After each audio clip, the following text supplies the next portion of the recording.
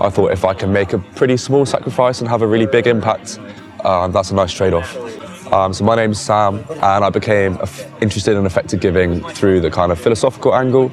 I read some Peter Singer, which I think is common among people who are interested in effective giving, and kind of learned of the sheer impact I can have through donating quite a small amount of money, and that felt pretty exciting to me. So I quite like the idea of having tangible evidence of what I'm doing. Often when you send money to countries abroad, you don't see precisely what you're doing. So it's quite nice to know that I'm part of a community that are also trying to change the world a little bit, and to feel like I'm part of a kind of movement, and I'm with other people doing the same thing and not by myself. I think it's nice. If you're going to be donating over the course of your whole life, you have the potential to do a huge amount of good. And so what you should focus on when you're first thinking about it is making sure that you don't lose your desire to donate.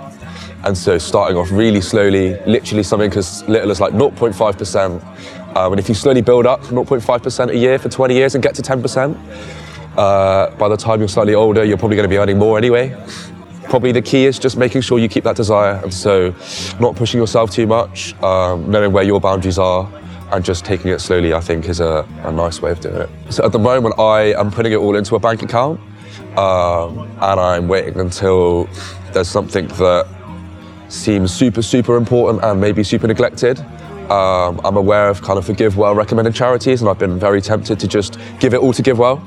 But right now I'm just kind of slowly building up, and maybe every year or two I'm going to put it away. So I've been saving for maybe almost 2 years now, so in a couple of months I'm going to look and see if there's anything that I think is really important now.